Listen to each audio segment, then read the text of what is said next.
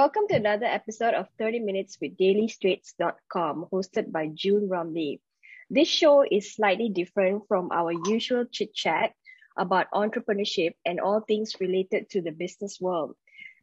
Today, I'm going to delve on a series that is related close to my heart, which is Malay folklore and history. Before I get started, let me explain how the idea of the show started.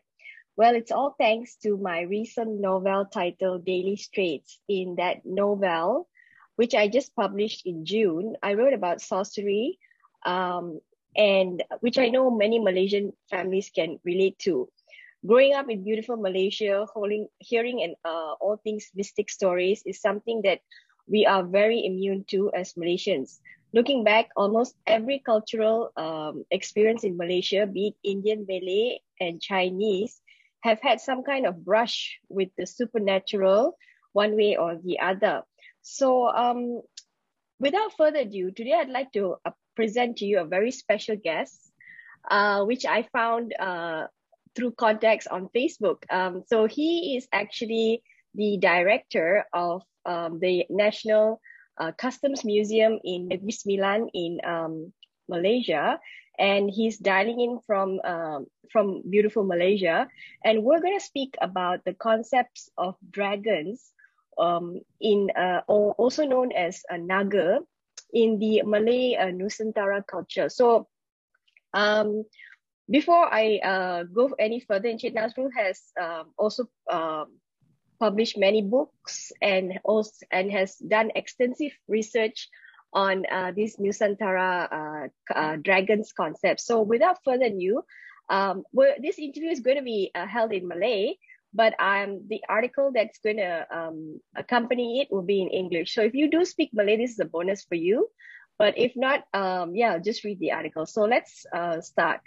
So Assalamualaikum. Terima kasih ya sebab sudi accept invitation June untuk di-interview di Temu Ramah hari ini. So Encik Nazrul boleh bagi tak background sikit? Berapa lama Encik Nazrul dah jadi director museum dan berapa lama Encik Nazrul dah belajar pasal culture orang kita, orang Melayu? Ya, Assalamualaikum warahmatullahi taala wabarakatuh. Selamat petang, salam sejahtera. Saya ucapkan kepada semua yang mengikuti program Daily Street pada hari ini, pada petang ini. So terlebih dahulu saya ingin mengucapkan terima kasih kepada saudari Jun kerana menjemput saya untuk memberi sedikit penerangan lah ataupun penceritaan tentang hal-hal kebudayaan Melayu, khususnya terutamanya berhubung dengan kepercayaan ataupun kebudayaan yang waktu silam. Saya ingin memperkenalkan, nama saya Muhammad Nasrul Amin Azam Muhammad Nasir. Saya berasal daripada Terengganu dan mempunyai pendidikan bidang antropologi sosiologi, sarjana degree antropologi sosiologi di Universiti Kebangsaan Malaysia dan mempunyai sarjana ataupun masters dalam bidang persuratan yang mengkhusus kepada sejarah kebudayaan. Saya bertugas sebagai curator ataupun pengarah di Jabatan Museum Malaysia bermula tahun 2004 dan sekarang ini menjawat jawatan pengarah di Museum Adat. So selama 17 tahunlah saya bekerja sebagai curator di Jabatan Museum Malaysia. Okay. So untuk berkait dengan bidang yang akan kita bicarakan pada hari ini, saya mula mengkaji ataupun membuat penelitian secara umum lah semenjak saya menjawat jawatan sebagai curator tahun 2004.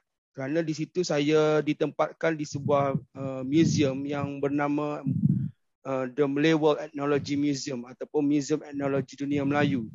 Jadi di situ saya banyak mendekati hal-hal ataupun perkara-perkara yang berkait dengan kebudayaan alam Melayu ataupun kita sebut sebagai Nusantara. Pelbagai cerita ataupun pelbagai karakter budaya lah kita temui di dalam dunia Melayu yang bukan sahaja Melayu Islam tetapi Melayu bukan Islam pun termasuk sekali dalam dunia Melayu. So bermula daripada itu saya mula start buat penyelidikan dan seterusnya saya terlibat dalam kajian-kajian berkait dengan artifak-artifak ataupun material culture dunia Melayu. Di situ saya juga dapat berhubunglah dengan beberapa negeri, negara yang mempunyai pemilikan ataupun artifak-artifak yang hampir sama dengan apa yang ada di Malaysia. Kerana Malaysia adalah sebuah negara yang mempunyai pelbagai pengaruh budaya, India, China dan juga Arab dan sebagainya. Jadi kita adalah negara yang bersifat maritime dari segi sejarah. So kita menemui pelbagai pertembungan kebudayaan pada masa-masa yang lepas. Jadi tidak heranlah kalau kita melihat orang Melayu di Malaysia bukan seperti orang Melayu di negara-negara lain ataupun kalau orang putih ataupun Mak Saleh ataupun English, kita tengok kulitnya putih dan kita akan nampak English ataupun orang European, tetapi orang Melayu ni kulitnya pelbagai warna, pelbagai rupa dan pelbagai gaya, ya. So kita tidak boleh mentafsirkan Melayu itu macam kulit lah. So Melayu itu ada pelbagai kategorinya. Ada dari segi, ada tak semua, tapi kalau kita pergi ke konsep yang lebih besar, Melayu itu bersifat tidak terikat pada agama Islam semata-mata lah. Sebab ada Melayu yang tidak ada agama, yang masih lagi mengamalkan animisme, dan ada yang bersifat pengaruh daripada Hindu dan Buddha, dan totally Islam yang seperti kita lihat di Malaysia lah ataupun di Indonesia. Jadi seterusnya saya melanjutkan kajian ini apabila saya mula melihat kepada perkara-perkara yang berkait dengan ikonografi seperti naga, garuda, stupa, makara dan pelbagai ini. Sewaktu saya mula membuat penyelidikan tentang kerajaan-kerajaan awal di Nusantara ataupun kita sebut sebagai The Lost Kingdom. Kerana kerajaan Lost Kingdom ini adalah kerajaan yang telah lupus daripada kita punya dunia moden sekarang ini, dan kerajaan itu hanya tinggal pada nama dan juga tapak-tapak arkeologi site yang kita nampak di beberapa negara di Asia Tenggara seperti di Indonesia, di Thailand, di Cambodia, termasuk jugalah di Malaysia. Kalau di Malaysia, of course kita tahu the Bujang Valley ataupun Lembah Bujang yang masih kekal dengan tapak candi yang mempunyai pengaruh Hindu Buddha lah pada waktu itu. Dan di Indonesia masih ada tersergam besar seperti Candi Borobudur yang begitu ikonik, dan termasuk di Cambodia yang kita lihat di Angkor ataupun kita kenali sebagai nama Angkor Wat. Tetapi banyak lagi candi-candi yang signifikan dengan pengaruh-pengaruh kebudayaan lepas lah. Dan kalau kita sebut nama kerajaan pun adanya pengaruh-pengaruh kerajaan daripada zaman-zaman Hindu Buddha seperti kerajaan Chenla, Angkor, Funan, Chanpa, Sriwijaya, Majapahit, Mataram. Nama-nama macam Kedah pun disebut nama bahasa Sanskrit seperti Kataha, ataupun dalam Tamilnya menyebut sebagai Kadaram. Ataupun dalam bahasa Cinanya menyebutnya sebagai Cihca. Dan nama-nama tersebut masih lagi dicatat oleh scholar-scholar ataupun pengkaji-pengkaji tentang kerajaan-kerajaan awal ataupun proto-history di Malay Peninsula lah ataupun di kawasan Asia Tenggara pada hari ini. Jadi bermula daripada itulah saya mula melihat. Selain daripada itu, tesis master saya juga berkait dengan ikonografi zaman-zaman kerajaan awal ataupun kerajaan yang ada pengaruh daripada unsur animisme, unsur Hindu Buddha dan juga unsur Islam. Ya. Kerana saya mengkaji tentang kesenian pada perahu-perahu tradisional yang mana khususnya di kawasan pantai timur yang begitu berhubung kait dengan kerajaan-kerajaan di sebelah selatan Thailand ataupun semenanjung Malaysia, iaitu Segenting Kera, di mana di situlah munculnya kerajaan-kerajaan awal yang kita sebut sebagai Langkasuka, Drawarawati, kerajaan yang kita kenal sebagai kerajaan Tambralingga.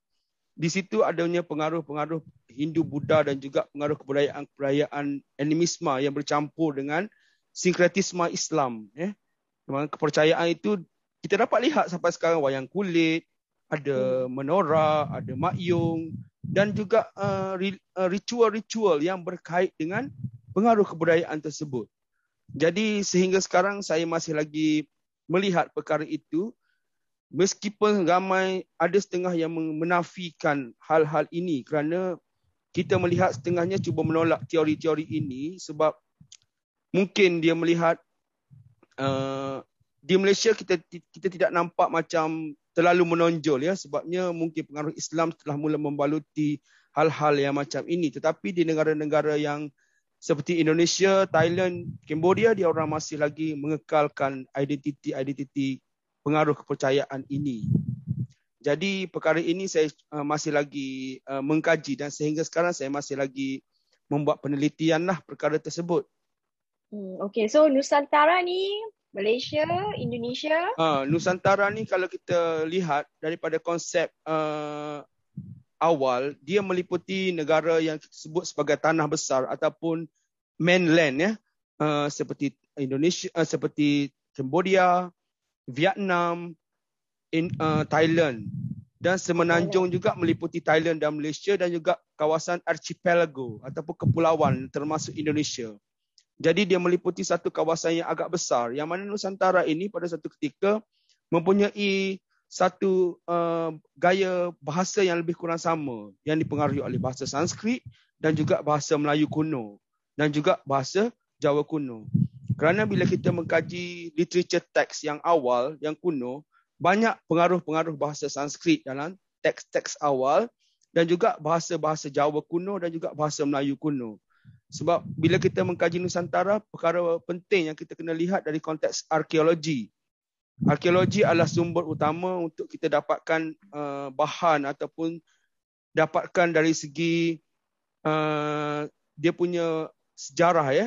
Kerana di arkeologi selalu menemukan kita kepada prasasti ataupun inscription. Inscription selalunya ditulis dalam bahasa Sanskrit dan bertulisan dalam bentuk Pallava yang pengaruh daripada India ataupun bahasa Jawa kuno yang dicampur dengan Sanskrit dan juga bahasa Melayu kuno. Jadi pengaruh-pengaruh ini kita lihat sebagai tanda lah, sebagai tanda evolusi sejarah di alam Melayu ataupun di Nusantara tersebut. Okay, so sekarang ni kita nak untuk interview ni kita nak cakap pasal naga kan, dragon. Betul. So dragons ni orang Malaysia selalu tahu untuk tahun tahun baru Cina sebenarnya sebab ada dragon dance, kita orang ada dragon dance. So bila Jun betul-betul bila Jun contact Cik Nazrul first time tu, so Jun pun ada cakap dekat Cik Nazrul yang I was surprised yang Nusantara ada konsep naga sebab setahu Jun konsep naga ni untuk orang Tionghoa, Cina.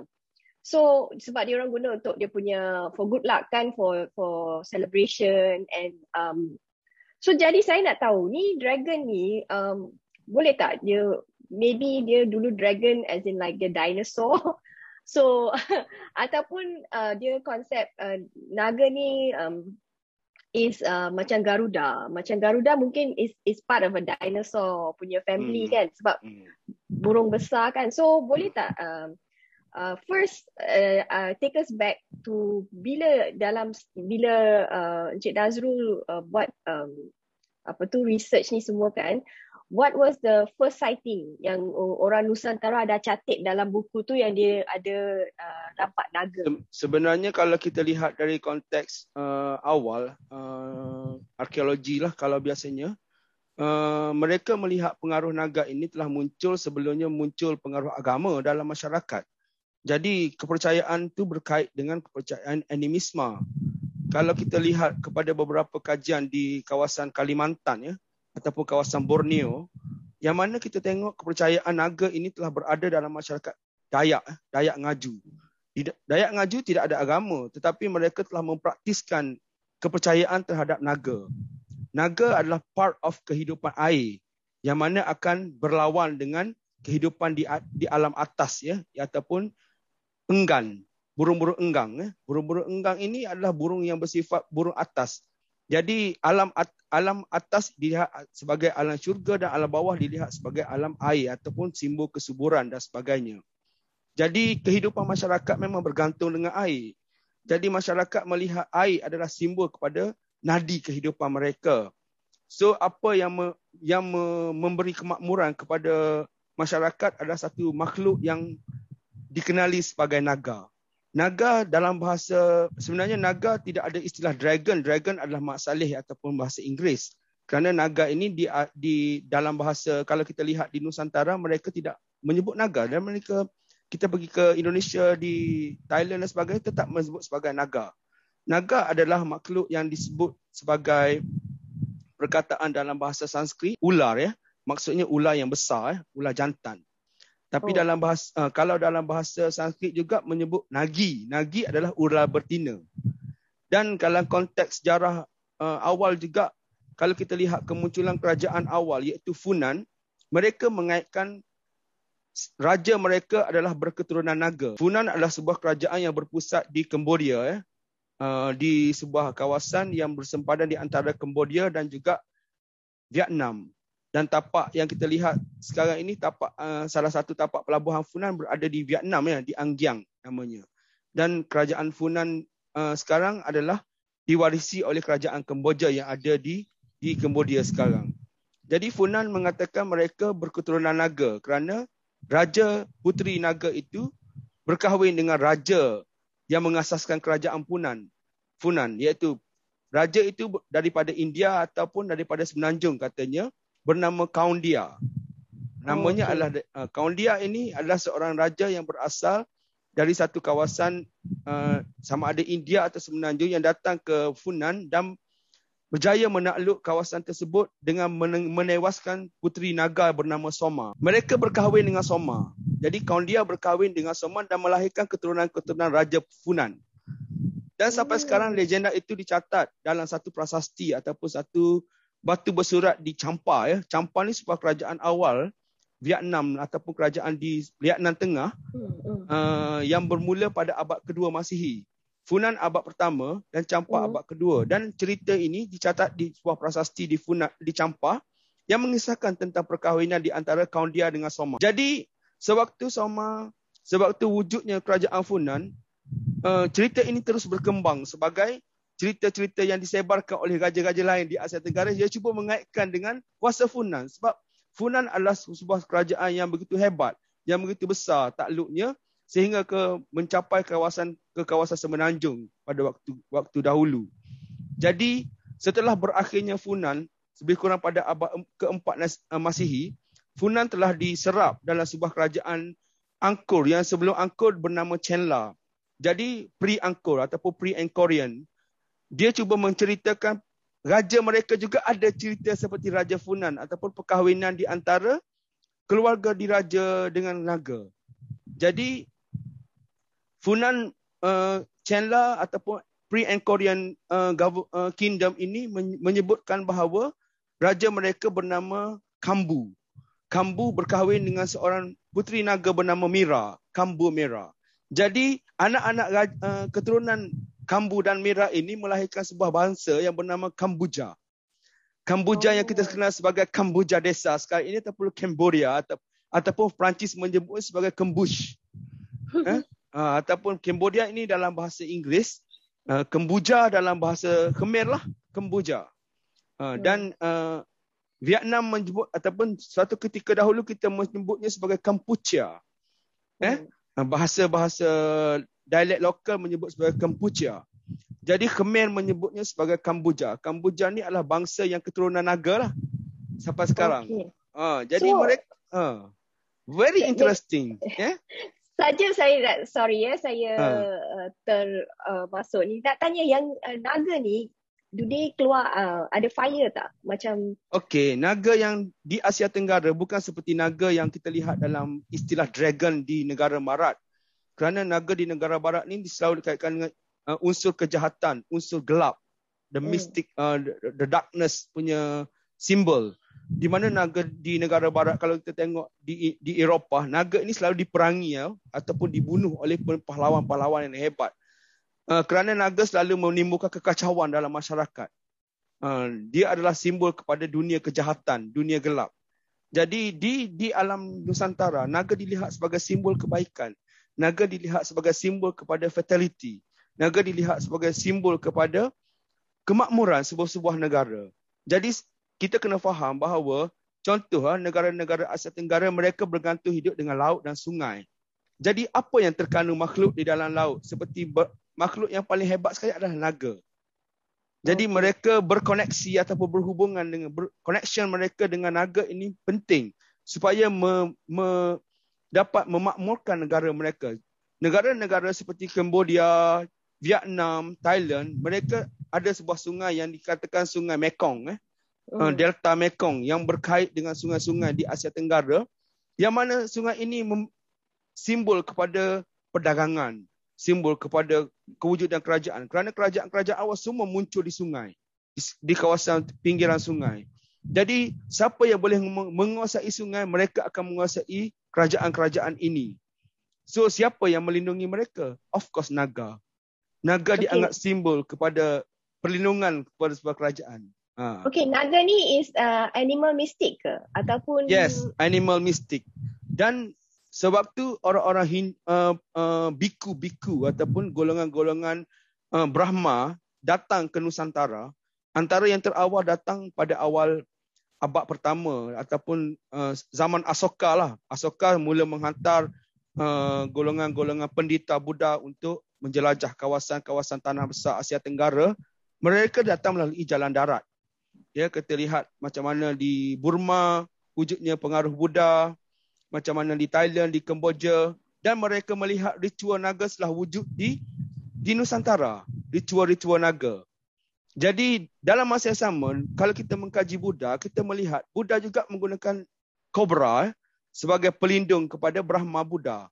You tengok ada 7 kepala kobra selalunya akan duduk melindungi Gautama dalam sewaktu Gautama berada di bawah pertapaan ya. So kobra ini lambang kepada perlindungan ataupun kuasa spiritual kepada Buddhism. Jadi orang-orang daripada India ataupun golongan-golongan biarawan Buddha yang datang melihat mereka Nusantara telah ada kepercayaan naga. Cuma sekarang ini mereka macam mana mendekati kepercayaan ini dengan kepercayaan animisme ini. Jadi mereka memasukkan unsur cerita naga yang sama di dalam masyarakat, bahawa Buddha juga ada naga. Jadi itulah salah satu cara mereka mendekati masyarakat Nusantara awal ya, dengan kepercayaan-kepercayaan Buddha mereka. Jadi macam mana dia punya deskripsi? So tadi cakap ular besar. So dia boleh buat apa? Dia besar sebesar mana? Dia punya biasanya ular tu dilihat seperti dia sebagai gambaran ular tu, kalau kita lihat macam anaconda lah kot. Dia punya gambaran yang tapi masyarakat menganggap ia sebagai simbol kepada makhluk yang perlu dijaga. Kerana dialah yang menjaga sungai tersebut, yang menjaga laut tersebut. Jadi kalau dia marah, dia boleh menyebabkan laut tu bergelora contohnya. Itu adalah kepercayaan. Macam mungkin boleh menyebabkan simbol rezeki di sungai kurang apa semua macam tu. Dia macam Loch Ness lah dekat Scotland tu. Ya. Lebih kurang macam tu lah.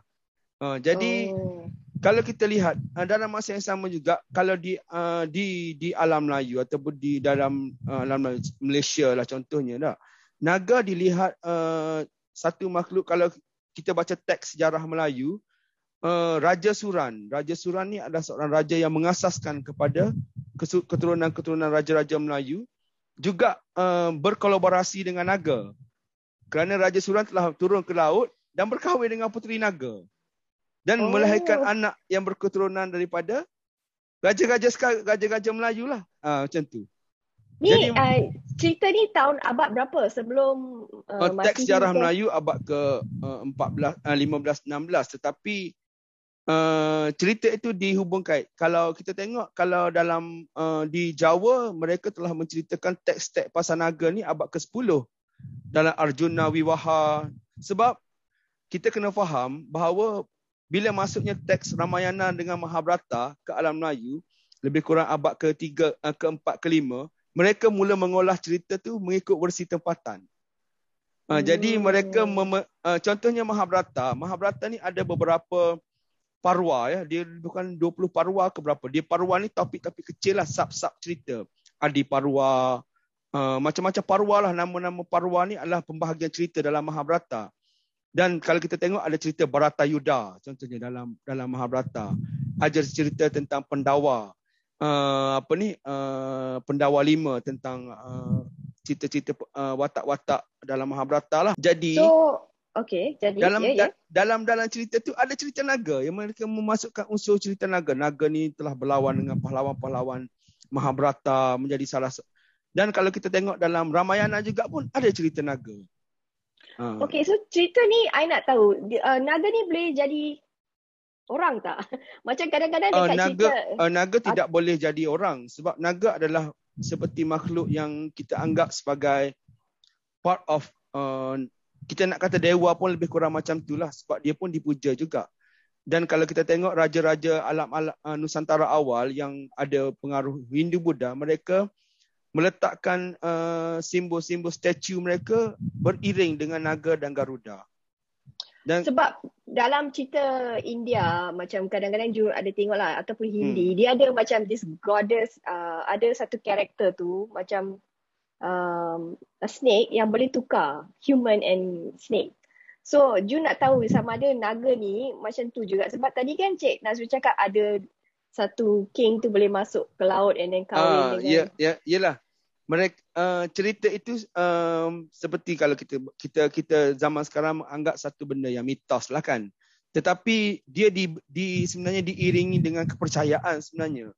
Satu benda yang distrukturkan oleh the belief system. So the belief system inilah yang memberi satu stigma pada masyarakat dahulu bahawa naga ini satu haiwan ataupun makhluk yang bersifat spiritual. Yang boleh muncul spiritual. So perlu dipelihara, perlu dianggap dihormati. Makhluk yang perlu dihormati. Dia mungkin tidak boleh menjadi manusia tetapi semangat naga ada di dalam manusia. The spirit of naga itu muncul dalam manusia. So every rulers in the old kingdom sebelum masuk Islam kan? Sebelum Islam memang perlu memahami bahawa mereka perlu ada some of the naga spirit supaya mereka boleh mengawal masyarakat, boleh mengawal negara. So naga ni ada gambar tak? Ada tak orang dulu lukis? Ada. Kalau kita lihat banyak bukti-bukti naga di candi ataupun di tapak-tapak arkeologi kita jumpai. Masih ada sampai sekarang pun. Kalau you pergi ke Cambodia contohnya, kita melihat bagaimana naga ditarik oleh 7 orang raksasa. Naga besar. Di Cambodia banyak naga-naga yang bersifat kobra. Dan juga kalau kita tengok di Jawa, salah satu naga banyak ada di atas sebuah patung yang bernama patung Arjuna ataupun patung dikenali sebagai seorang raja di Jawa namanya Airlangga, di mana raja itu berdiri di atas sebuah garuda dan garuda itu mencengkam naga. Dekat Malaysia tak ada? Dekat Malaysia tidak ada, tetapi cerita naga di Malaysia ini banyak berlega dalam hikayat. Dan kita kena faham, Jun, kalau di Malaysia, cerita naga ini termaktub ataupun terkait dalam material culture banyak. Okay, contoh, so sekarang ni, salah satu regalia utama yang dipakai oleh Sultan Perak memiliki simbol naga. Kita sebut sebagai pontoh bernaga di lengannya. You tengok, nanti I boleh send the foto, you tengok. Pontoh bernaga ini memang dikaitkan dengan kuasa naga ataupun kepercayaan orang Melayu lah terhadap naga. So naga ni animal mystic. Dia rasanya dinosaur tak? Tak kan, sebab dalam 14th century tidak. Kalau dia tidak dinosaur sebab mungkin makhluk itu adalah satu imajinasi masyarakat, sebagaimana masyarakat mengimajinasikan tentang contoh Garuda. Garuda ni tak wujud sebenarnya, tapi mereka mengimajinasikan the giant bird. Dan the giant bird ini masih, kalau you pergi ke Kelantan awal abad ke-20, perarakan burung Garuda besar berlaku 3-4 kali di Kelantan sewaktu pemerintahan Raja-Raja Kelantan. waktu ketika dulu. Dan mereka menyebut the giant bird is the Petala Indra. Nama pun nama Sanskrit. Okey, sebab dulu kan orang selalu kata orang dulu-dulu lagi dekatlah dengan macam benda-benda mistik ni dengan Tuhan, sebab kan orang dulu dia lain, orang sekarang lain. So mungkin rasanya ada tak orang pernah tengok dengan mata sendiri naga ni? Selalu mereka kalau mencuba menceritakan hal-hal naga ini berkait dengan mistik, memang saya akui itu, tetapi mitos juga berlegar tentang naga. Kalau kita lihat contohnya cerita naga Tasik Chini.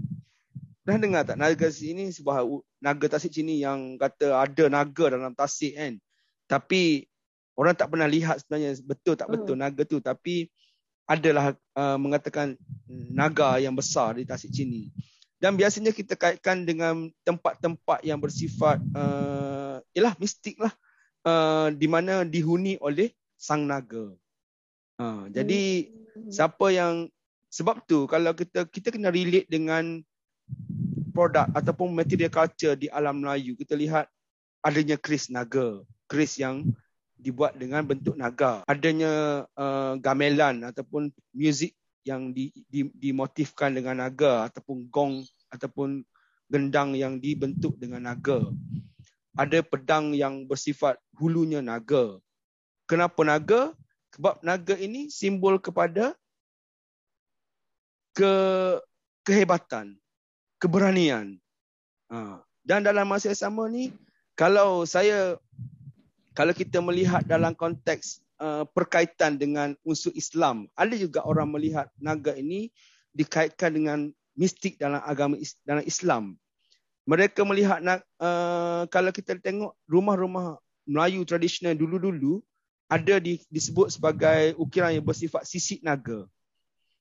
Sisik naga, scale, dragon scale. Kenapa? Kerana naga ini adalah satu makhluk yang tinggi, tetapi mereka adalah satu makhluk yang bersifat menghormati. Dia ada satu unsur rendah diri, kata naga ini. Sebab tu orang Cina kata naga ini dia boleh jadi besar, dia antara yang besar dan paling besar, dia boleh jadi kecil dan paling kecil. Dia biasanya orang Asia memandang naga sebagai makhluk yang bersifat lebih bersifat baiklah daripada bersifat dragon yang kita tengok di Eropah yang keluar api semua tu. Tidak, di Nusantara tidak sedemikian. Okey, sebab Junat baru baca buku Hikayat Hang Tuah, tapi dia dalam bahasa terjemah dalam bahasa Inggeris lah. Jadi bila Jun baca, Jun ada macam banyak benda mistik tau dekat situ. Macam this person turun dari langit kahwin dengan this prince macam tu. Tapi rasa-rasanya yang tulis tu Tun Sri Lanang, buku tu. So saya nak tanya, bila orang tulis macam ni, lepas tu dia orang banyak benda mistik macam ni, rasanya dia orang dulu makan ganja ke ataupun macam benda tulis macam ni kan macam tak masuk akal, tapi bila saya baca the whole text is like macam sebenarnya the chronicle, kita kena faham konteks istilah chronicle ni di antara benda yang nyata dan tidak nyata, ataupun cerita tu sememangnya ada unsur mysticism ataupun unsur-unsur yang bersifat kita panggil tak masuk akal lah kan. Tetapi dalam masyarakat benda itu kita boleh kaitkan dengan satu benda yang kita kata kepercayaan. Kerana kita kena faham, sama you baca Ramayana, you percaya tak Ramayana? Semua orang tak percaya Ramayana. You pernah tapi baca betul tak? Macam mana dia boleh tulis macam tu? Kalau itu adalah satu benda, macam contoh Hikayat Hang Tuah. Sebenarnya pengarang Hikayat Hang Tuah ada kemungkinan sebelum tu telah membaca teks-teks lain sebelum mereka mengarang Hikayat Hang Tuah. Okey? Pengaruh teks-teks lain juga memberi influence kepada cerita-cerita dalam teks tersebut. Sebab kita kena faham ya, tak ramai orang penulis pada waktu dulu. Dan Hikayat Hang Tuah sampai sekarang kita tahu siapa yang tulis Hikayat Hang Tuah. Hikayat Hang Tuah bukan Tun Sri Lanang.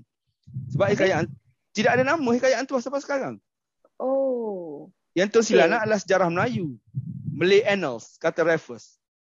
Oh, okay, ya. Malay Annals pun ada juga macam tu. Macam banyak benda macam... Jadi sebenarnya cerita tu dari konteks sejarah memang kita boleh guna sebagai just for the basic, asas rujukan, tetapi kita perlu membuat kajian dalam peringkat lain. Kita kena refer balik sebab teks hikayat tidak ada tarikh, tidak ada tarikh, tidak ada masa bila berlaku. Mereka macam kita tengok satu cerita kita panggil penglipur lara lah, yang menceritakan benda tu ada unsur turun naik. Macam kita baca novel, dia macam you baca fiction lah macam tu. Baca fiction ya. Tapi dia memang macam tu dia cerita dia. Tapi kita teks tu ditulis pada zaman tersebut dan kita melihat karakter-karakter orang-orang masyarakat masa tu. Macam itulah cerita. Contohnya tentang kita boleh baca hikayat hantuah ni, kita melihat dari segi konteks culture ya, budaya. Macam mana contoh hantuah berperang, apa senjata dia guna? Keris. Macam mana apa lagi kerajaan yang wujud zaman hantuah? Dia kata Majapahit. Adakah wujud Majapahit? Dan kalau kita refer sejarah, memang wujud Majapahit pada zaman hantuah. Tapi yang dia punya mistik banyak dalam satu buku tu. Mistik itu memanglah kita tak nafikan lah. Memang itu adalah satu benda yang bersifat penyedap cerita, part of kita punya bila kita nak baca masyarakat, kita nak mengkaji budaya masyarakat, kita kena baca teks ya, teks literature. Salah satu cara macam mana intelektual tu dalam masyarakat tu berdasarkan teks. So masyarakat dahulu banyak cuba mengaitkan kepercayaan masuk dalam teks mereka. Hal-hal mistik, hal-hal dongeng contohnya. Tapi ada kemungkinan tak benda tu memang berlaku, memang benar. Sebab kalau orang nak tulis macam tu, time dulu susah. Sebab memanglah kemungkinan benar atau tidak benar tu mungkin benar dan mungkin tidak benar. Kerana mereka yang mengkaji teks sejarah Melayu ataupun teks hikayat hantuah, mereka ni bukan saya lah kan, sarjana-sarjana yang buat kajian tentang hal-hal ini, banyak dah yang mengkaji tentang ini, tetapi mereka ada kritikan-kritikan terhadap teks ini juga. Memanglah sebab teks ini tidak semuanya benda-benda yang benar-benar berlaku. Cuma peristiwa-peristiwa tu memang ada, tetapi ditokok tambah setengah-setengahnya. Contoh kita nak melihat contoh kalau kita baca teks sejarah Melayu, Melaka telah pergi menyerang Majapahit. Kerajaan Majapahit. Di Jawa, kerajaan Majapahit ini. Dan kalau kita baca sejarah, kerajaan Majapahit ini adalah sebuah kerajaan yang besar. Dan istilah Nusantara ini muncul sewaktu zaman Majapahit. Majapahit sebuah kerajaan yang dikatakan menaungi hampir sebahagian daripada Asia Tenggara pada masa itu. Dan sebenarnya kalau dari konteks the real history, waktu munculnya kerajaan Melayu Melaka, Majapahit sudah tidak ada dalam sejarah. Sudah tidak ada dalam kerajaan. Kerana kerajaan Majapahit telah pupus masa itu, dah tak ada. Kerajaan Majapahit berakhir pada abad ke-13 setelah ditakluk oleh kerajaan Demak Islam. Kerajaan Islam Demak. Dan Majapahit telah berakhir dan ramai pengaruh-pengaruhnya telah dibawa ke Bali. Sebab Majapahit ini sebuah kerajaan Hindu. Jadi ramai mereka yang rakyat mereka telah berhijrah ke Bali. Dan Bali masih kekal Hindu sampai sekarang lah kalau kita lihat.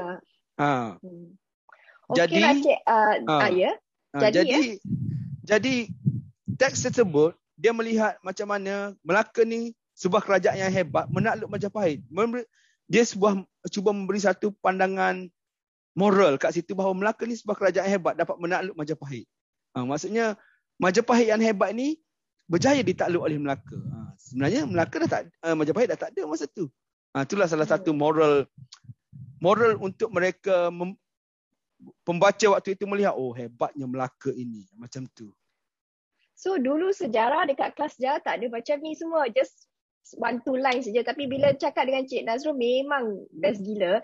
So untuk kata pengakhir bagi podcast ni, ada apa-apa tak Cik Nazrul nak cakap pasal like orang Malaysia, adakah diorang tak appreciate culture diorang, lebih suka pergi tempat orang lain, tengok museum lain daripada pergi tengok museum dekat negara sendiri.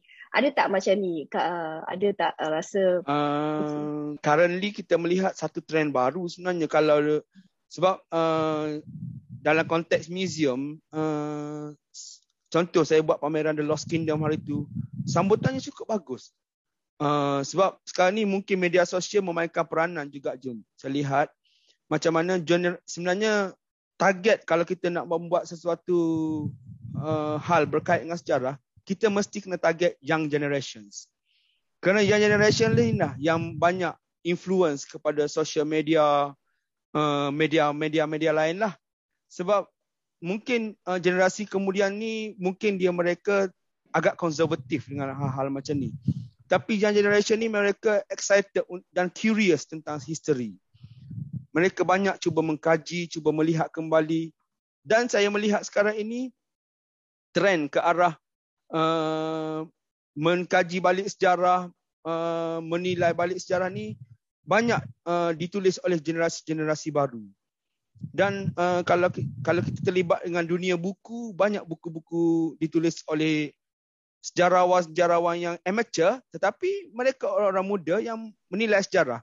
Cuma satu benda lah saya cuba ingatkan bahawa sejarah memanglah kita tidak salah untuk meminati sejarah, buat tulis hal sejarah. Cuma yang penting kita kena tahu metod dia, macam mana sejarah. Sejarah ada satu metod yang saintifik sebenarnya. Bukan metod yang bersifat emotional. Kita kena akui the evolution sejarah kita bermulanya macam mana. Contohnya kita bermula dengan animisme, ada pengaruh Hindu, Buddha dan Islam tu masuk. Dan macam mana Islam mula tersebar di kawasan alam Melayu, dan sehinggalah sekarang kita menjadi Islam part of agama yang penting di Nusantara, khususnya di Malaysia dan Indonesia, Brunei. Tetapi kita tidak boleh menafikan hal-hal sejarah yang silam, the past history. Itu adalah sejarah. Contoh seperti Mesir. Mesir melalui zaman Fir'aun, yang memang bukan Islam pun. Tapi mereka masih kekal dengan piramid, dengan patung-patung Sphinxnya, macam-macam hal. Tutankhamun, apa semua nama-nama Fir'aun mereka. Kerana itu adalah sejarah yang mereka lalui satu ketika dahulu. Sampai sekarang tapi mereka di negara mereka ada universiti Islam yang paling hebat, Al-Azhar. Ulama-ulama Islam ramai di Mesir. Begitu juga Pakistan. Pakistan satu ketika dulu terkenal dengan sebuah tamadun early civilization, Mohenjo-daro. Tamadun Indus. Tidak ada agama pada waktu itu, tetapi mereka masih kekal dengan tapak-tapak prehistory ataupun proto-history mereka. Kita tidak boleh mendeny ataupun menafikan asal-usul kita, ya.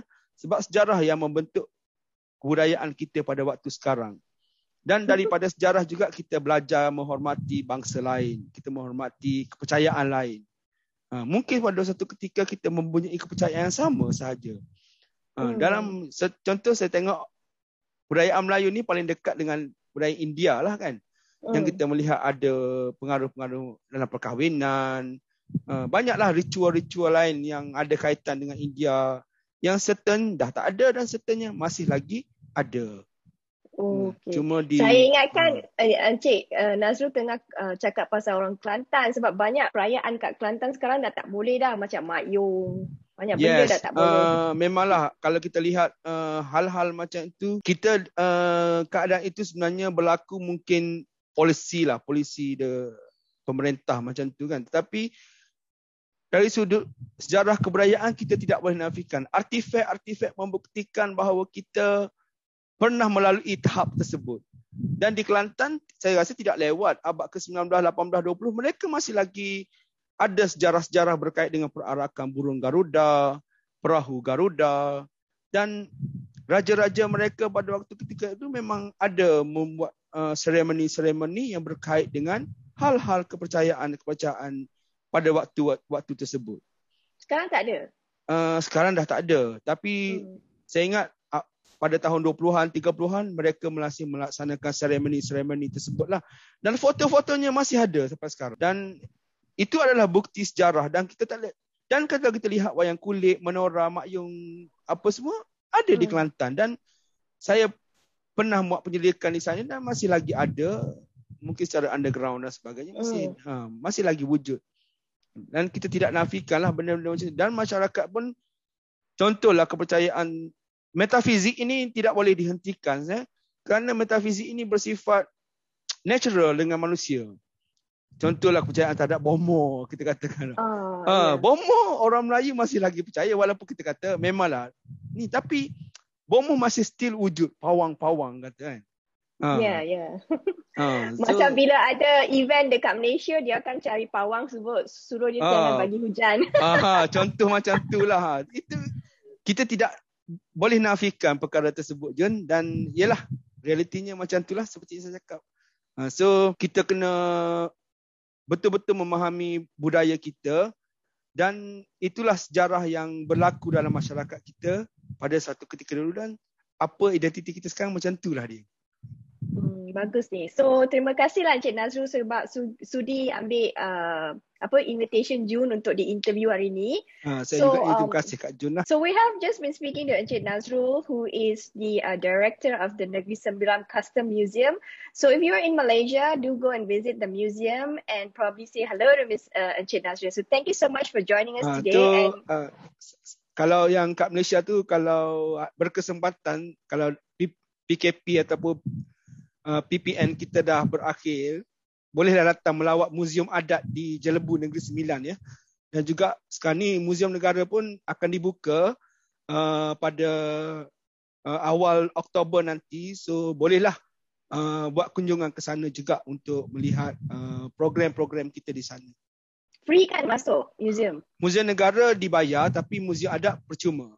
Percuma. So saya alu-alukanlah kepada semua audien di luar, ada kesempatan boleh datang melawat muzium, kerana muzium adalah part of kita punya bukti civilization kita, bukti kepada sejarah kita. Kerana kalau kita pergi mana-mana negara pun, nak melihat negara tersebut, kita kena lihat muzium dia.